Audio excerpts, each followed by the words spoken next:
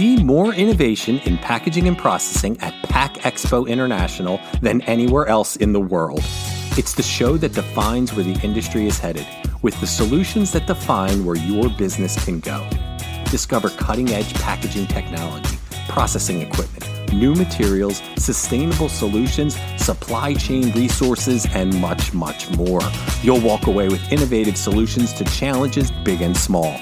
Register at packexpointernational.com. You're listening to Unpacked with PMMI, where we share the latest packaging and processing industry insights, research, and innovations to help you advance your business. Hi, and welcome to another edition of Unpacked with PMMI. I'm your host, Sean Riley.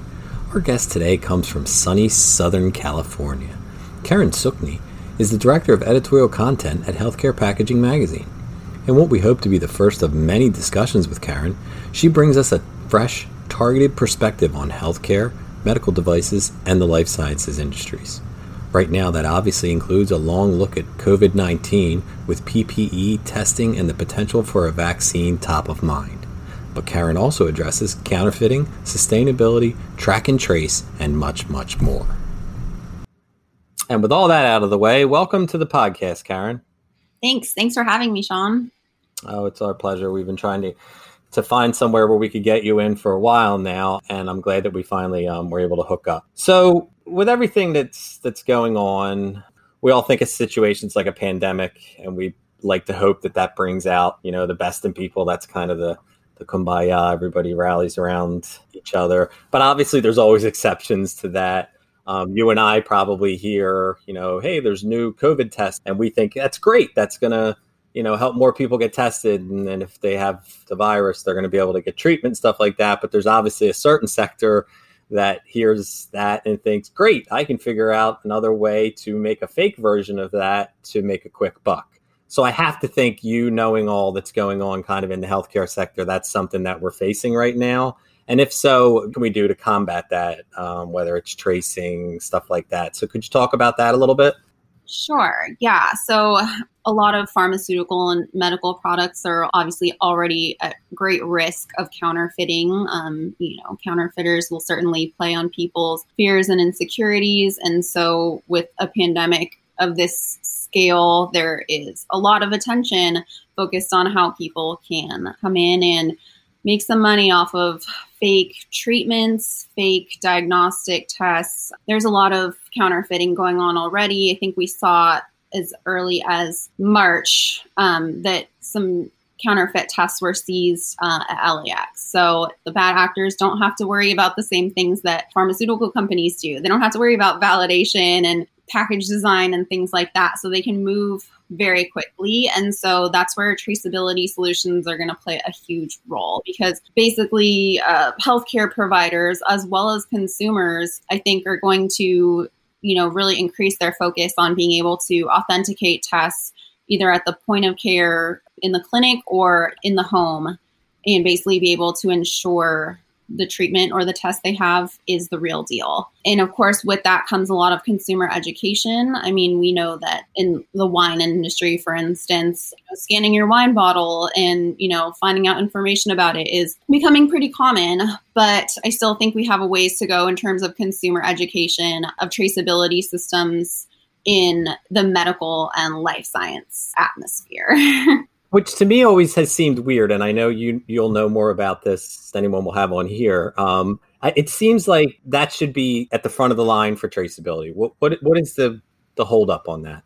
Yeah, you would think so. I think it's just sort of in the consumer packaged goods industry, you're able to move faster. There's not necessarily the same regulatory atmosphere in CPGs. So, in the pharma and med device world, things have to be super secure, and it takes a long time to implement technologies and changes. And so I think even though other industries have kind of hopped on the traceability wagon more quickly in life sciences, it's difficult and scary to make changes and add technologies. Right. So right now with this going on, is there any allowances being made from the life sciences healthcare sector to speed this up, kind of to ensure that? So I know that a lot of the suppliers are really ramping up their offerings and trying to say, hey, we have like an RFID and traceability solution packaged together that, you can make sure that your gowns or masks are authentic. So yeah, suppliers are really, throwing their hats into the ring because they've already been doing this. In terms of regulatory requirements, even though a lot of the COVID-19 drugs were maybe sort of cleared for emergency use authorization or EUA, making them sort of exempt from a lot of the supply chain security requirements. Within that EUA designation, there were requirements for you have to record certain information in terms of the transactions and where items are going. And so even though it is an emergency drug or something, there's still maybe regulatory requirements for traceability. And I think those will come out as we get closer to commercialized vaccines. Okay, then that makes some sense. How about, could there be a benefit to it internally? Because I know some of the problems, obviously, you touched on it, but some of the problems with healthcare type things is kind of running it up the food chain internally. Is this a time where they can, go to their C-suite and say, these are the type of things we need and we need to get them fast because of the current situation? Could it kind of help in a small way, I guess? Yeah, that's a great question. And I definitely think so. It's kind of like that meme that was going around that was like, what led your digital transformation at your company? And it was a couple things, and then it was coronavirus. And so, right, exactly. So many changes and things that, we once thought were hurdles are suddenly out the door because there's need. And so, yeah, I definitely think it could possibly accelerate some of those decisions. And then, I think that more than ever, traceability and knowing where your inventory is at any given time is becoming even more critical just because of the way that we're seeing spikes in certain areas. And so you really have to know, okay, this is what we have. This is where we can get it to. This is where it is now. And so, yeah, there's just a huge focus on traceability. And then the other piece of that is when we get to the point where we do have a vaccine, it's going to become really important. They're looking right now at the best way to allocate that vaccine. So let's say we can't give it to everybody. Who do we target first? Do we give it to the healthcare workers because they're on the front lines? Do we give it to children because we know they interact with so many people? And so strategically doling out a vaccine to make it the most effective is going to require a lot of traceability. You have to know what populations you're getting it to and be sure that you got it to those people. Interesting. This kind of runs off of that, I guess, then. While you were talking, I was thinking, obviously this popped up supply chain wise as the virus was starting in different parts of the world that you couldn't get things from there anymore. So are there efforts to kind of bring the products back home or reshore them to have them more localized versus the kind of international global supply chain? Yeah, I would definitely say yes. And I think that even in the past few years, there's definitely been a push to bring a lot of life science manufacturing back home and reshore it. And, it just kind of makes sense in terms of transportation costs, wanting to reduce carbon footprint, making things more locally, basically. It's a really attractive proposition. And yeah, it's important to have, your healthcare products manufactured close to you. The only thing is that we just have to make sure we're doing it in a way that's not polluting communities that are already vulnerable to pollution. So I was talking to this supply chain expert at MIT, and he was saying that, yes, cost was a huge factor in offshoring a lot of manufacturing activities, especially with pharmaceutical ingredients, but there was also an environmental factor that played into that. And so we have to really kind of focus on green manufacturing in order for it to come back here. Right. And that's the kind of, I guess my next question is, with all of this, PPE use and single use and stuff like that, it's kind of, pushed sustainability completely out the door. And it's just an onslaught of what I have to say is eventually becomes trash. So how do we navigate through that part of it? Yeah. So I believe it's Troy University, and I'm blanking on what state it is, but I believe it's Alabama. They're working on a center or in their center for studying sustainability and recycling. They're working on ways to recycle PPE, because that is, such a huge, it's a huge burden for waste management to deal with. And we know we're already seeing that a lot of this stuff is not ending up in landfills. It's going into the ocean. And so we really do have to kind of get that infrastructure in place to make sure that all this single-use PPE and other single-use products from the medical industry are getting to where they're supposed to be. And then once they're in those places, is there a way to repurpose that plastic? Yeah, I mean, you're seeing gloves and masks just in neighborhoods because everybody's was wearing, gloves and masks. So I can't imagine what it would be like, at a hospital or places like that.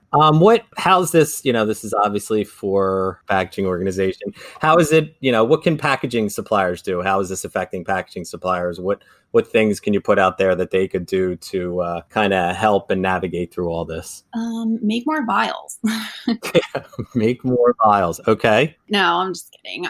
Yes, obviously vials are critical. I think we're just seeing this renewed focus in how important it is to have local manufacturing of, small parts, the things that the layperson doesn't really think about. We're going to need, a huge amount of syringes, stoppers, caps, things like that. And, one expert was talking about how we've seen in the auto industry that not having the supply of like this really small, low cost part ended up creating huge bottlenecks. So it's good that people are looking at this now, so that, we don't become enfeebled by a lack of small parts. Something also interesting that I saw was a company that's coating plastics in a certain coating in order to offer the durability of glass. So things like that are going to really become huge as we deal with what's likely going to be a glass shortage in the US. And then also, all these vaccines are going to require temperature control. We know that vaccines are extremely sensitive to freezing or to heat. And so we're going to need some pretty tight temperature controls around that. And so I think that reusable temperature control options are going to be pretty popular once we have a vaccine and once we have a more commercialized and sort of known treatment for COVID-19 and its effects. Can they take any lead from other industries, like for things like temperature control and stuff like that? Is there things in the food industry or things in beverage and stuff like that they can use sort of what they've done to, because like you mentioned the auto industry, and I know you weren't using it as a direct comparison, but saying like how one little part can break it down. Is there ways that these other industries can kind of offer a blueprint on how to do that? Or is that something that's already happened with, healthcare packaging and regular CPG packaging? That's a really good question. I think that for the most part, the infrastructure is there because of healthcare logistics, but I just think that we're going to need it at a larger scale than we've seen it. And so I've definitely seen more lately this sort of, and I hate using this word, but synergy between like what, CPGs are doing and what pharma is doing. And so, like a shipper that was originally designed for pharmaceuticals is now being used to ship these berries and basically like extend the berries' lives. And so, I think quite possible that maybe there is some additional capacity or infrastructure from the sort of CPG side that maybe the life science industry could sort of make use of. But that is kind of still to be determined, just because we're not, to a point where we have commercialized vaccines yet.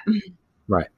All right. So we hit that for 15 minutes. I think we've done enough COVID for right now. Is there anything outside of that you can, touch on and give us some insights so you're not just talking COVID-19 all the time about, what's happening in healthcare packaging? Are there other things going on that I have to imagine that everything didn't just stop and become COVID 24/7? Absolutely. And yeah, so even though, yes, the news is very focused on COVID-19, I know that the pharma and med device industries, they're continuing to press on with sustainability goals. So a lot of companies have, these 2025 milestones that they'd like to meet. And so even though COVID is happening, I am still seeing a push for changing up packaging in the pharma and life sciences to possibly make it more sustainable, or, a push toward more mono materials that are easier to recycle. And so those activities are still going on, even though the news is so very much about COVID. Well, yeah, people are still going to work and doing their regular jobs as well. And that in your sector, that's their quote unquote regular job, where they're still trying to figure that out at the same time. So that makes sense. Absolutely. And yeah, I mean, we have a lot of patients who are in need of drugs and life-saving med devices. And so all of that doesn't stop. And I know that COVID has kind of put a strain on things. We know that social distancing in the plant can possibly, affect productivity. And especially if workers have to stay home sometimes, that can be, a challenge. But I do still see companies that are, continuing to press on with personalized medicine and cell therapies, and the pharma industry kind of knows how to deal with the crisis. Yeah, let's hope somebody does, and they would seem like the one person that would know what to do. Well, that's great. I mean, this is our first time getting together, and I really appreciate what you've given us so far. And if you would, we would love to have you on another time as we come out of this pandemic, hopefully, to talk about some other things, that are touching in the healthcare packaging sector. Absolutely. And if there is one thing I can say before I make my exit, I just want people, especially in the life sciences manufacturing industry, to really be aware of your cybersecurity effort, much the way that, we have concerns over counterfeit tests. There's also been like a 31,000% increase in coronavirus-themed phishing attacks. And so it's really important for brand owners to be aware of, those threats, and to make sure you have a really solid cybersecurity plan in place. That's actually interesting, because we get it all the time at PMMI, where they're saying that the phishing things are increasing and stuff like that. And I guess it is a good thing to remind every industry that that's something that is, again, there's bad actors that are going to take advantage of a situation like that. All right. Well, thank you again for taking time out of your day, Karen, to come on here with us. Awesome. Thanks for having me, Sean. Appreciate it. Please rate, review, and subscribe. To do that, go to the iTunes podcast or Spotify app on your phone and search for Unpacked with PMMI.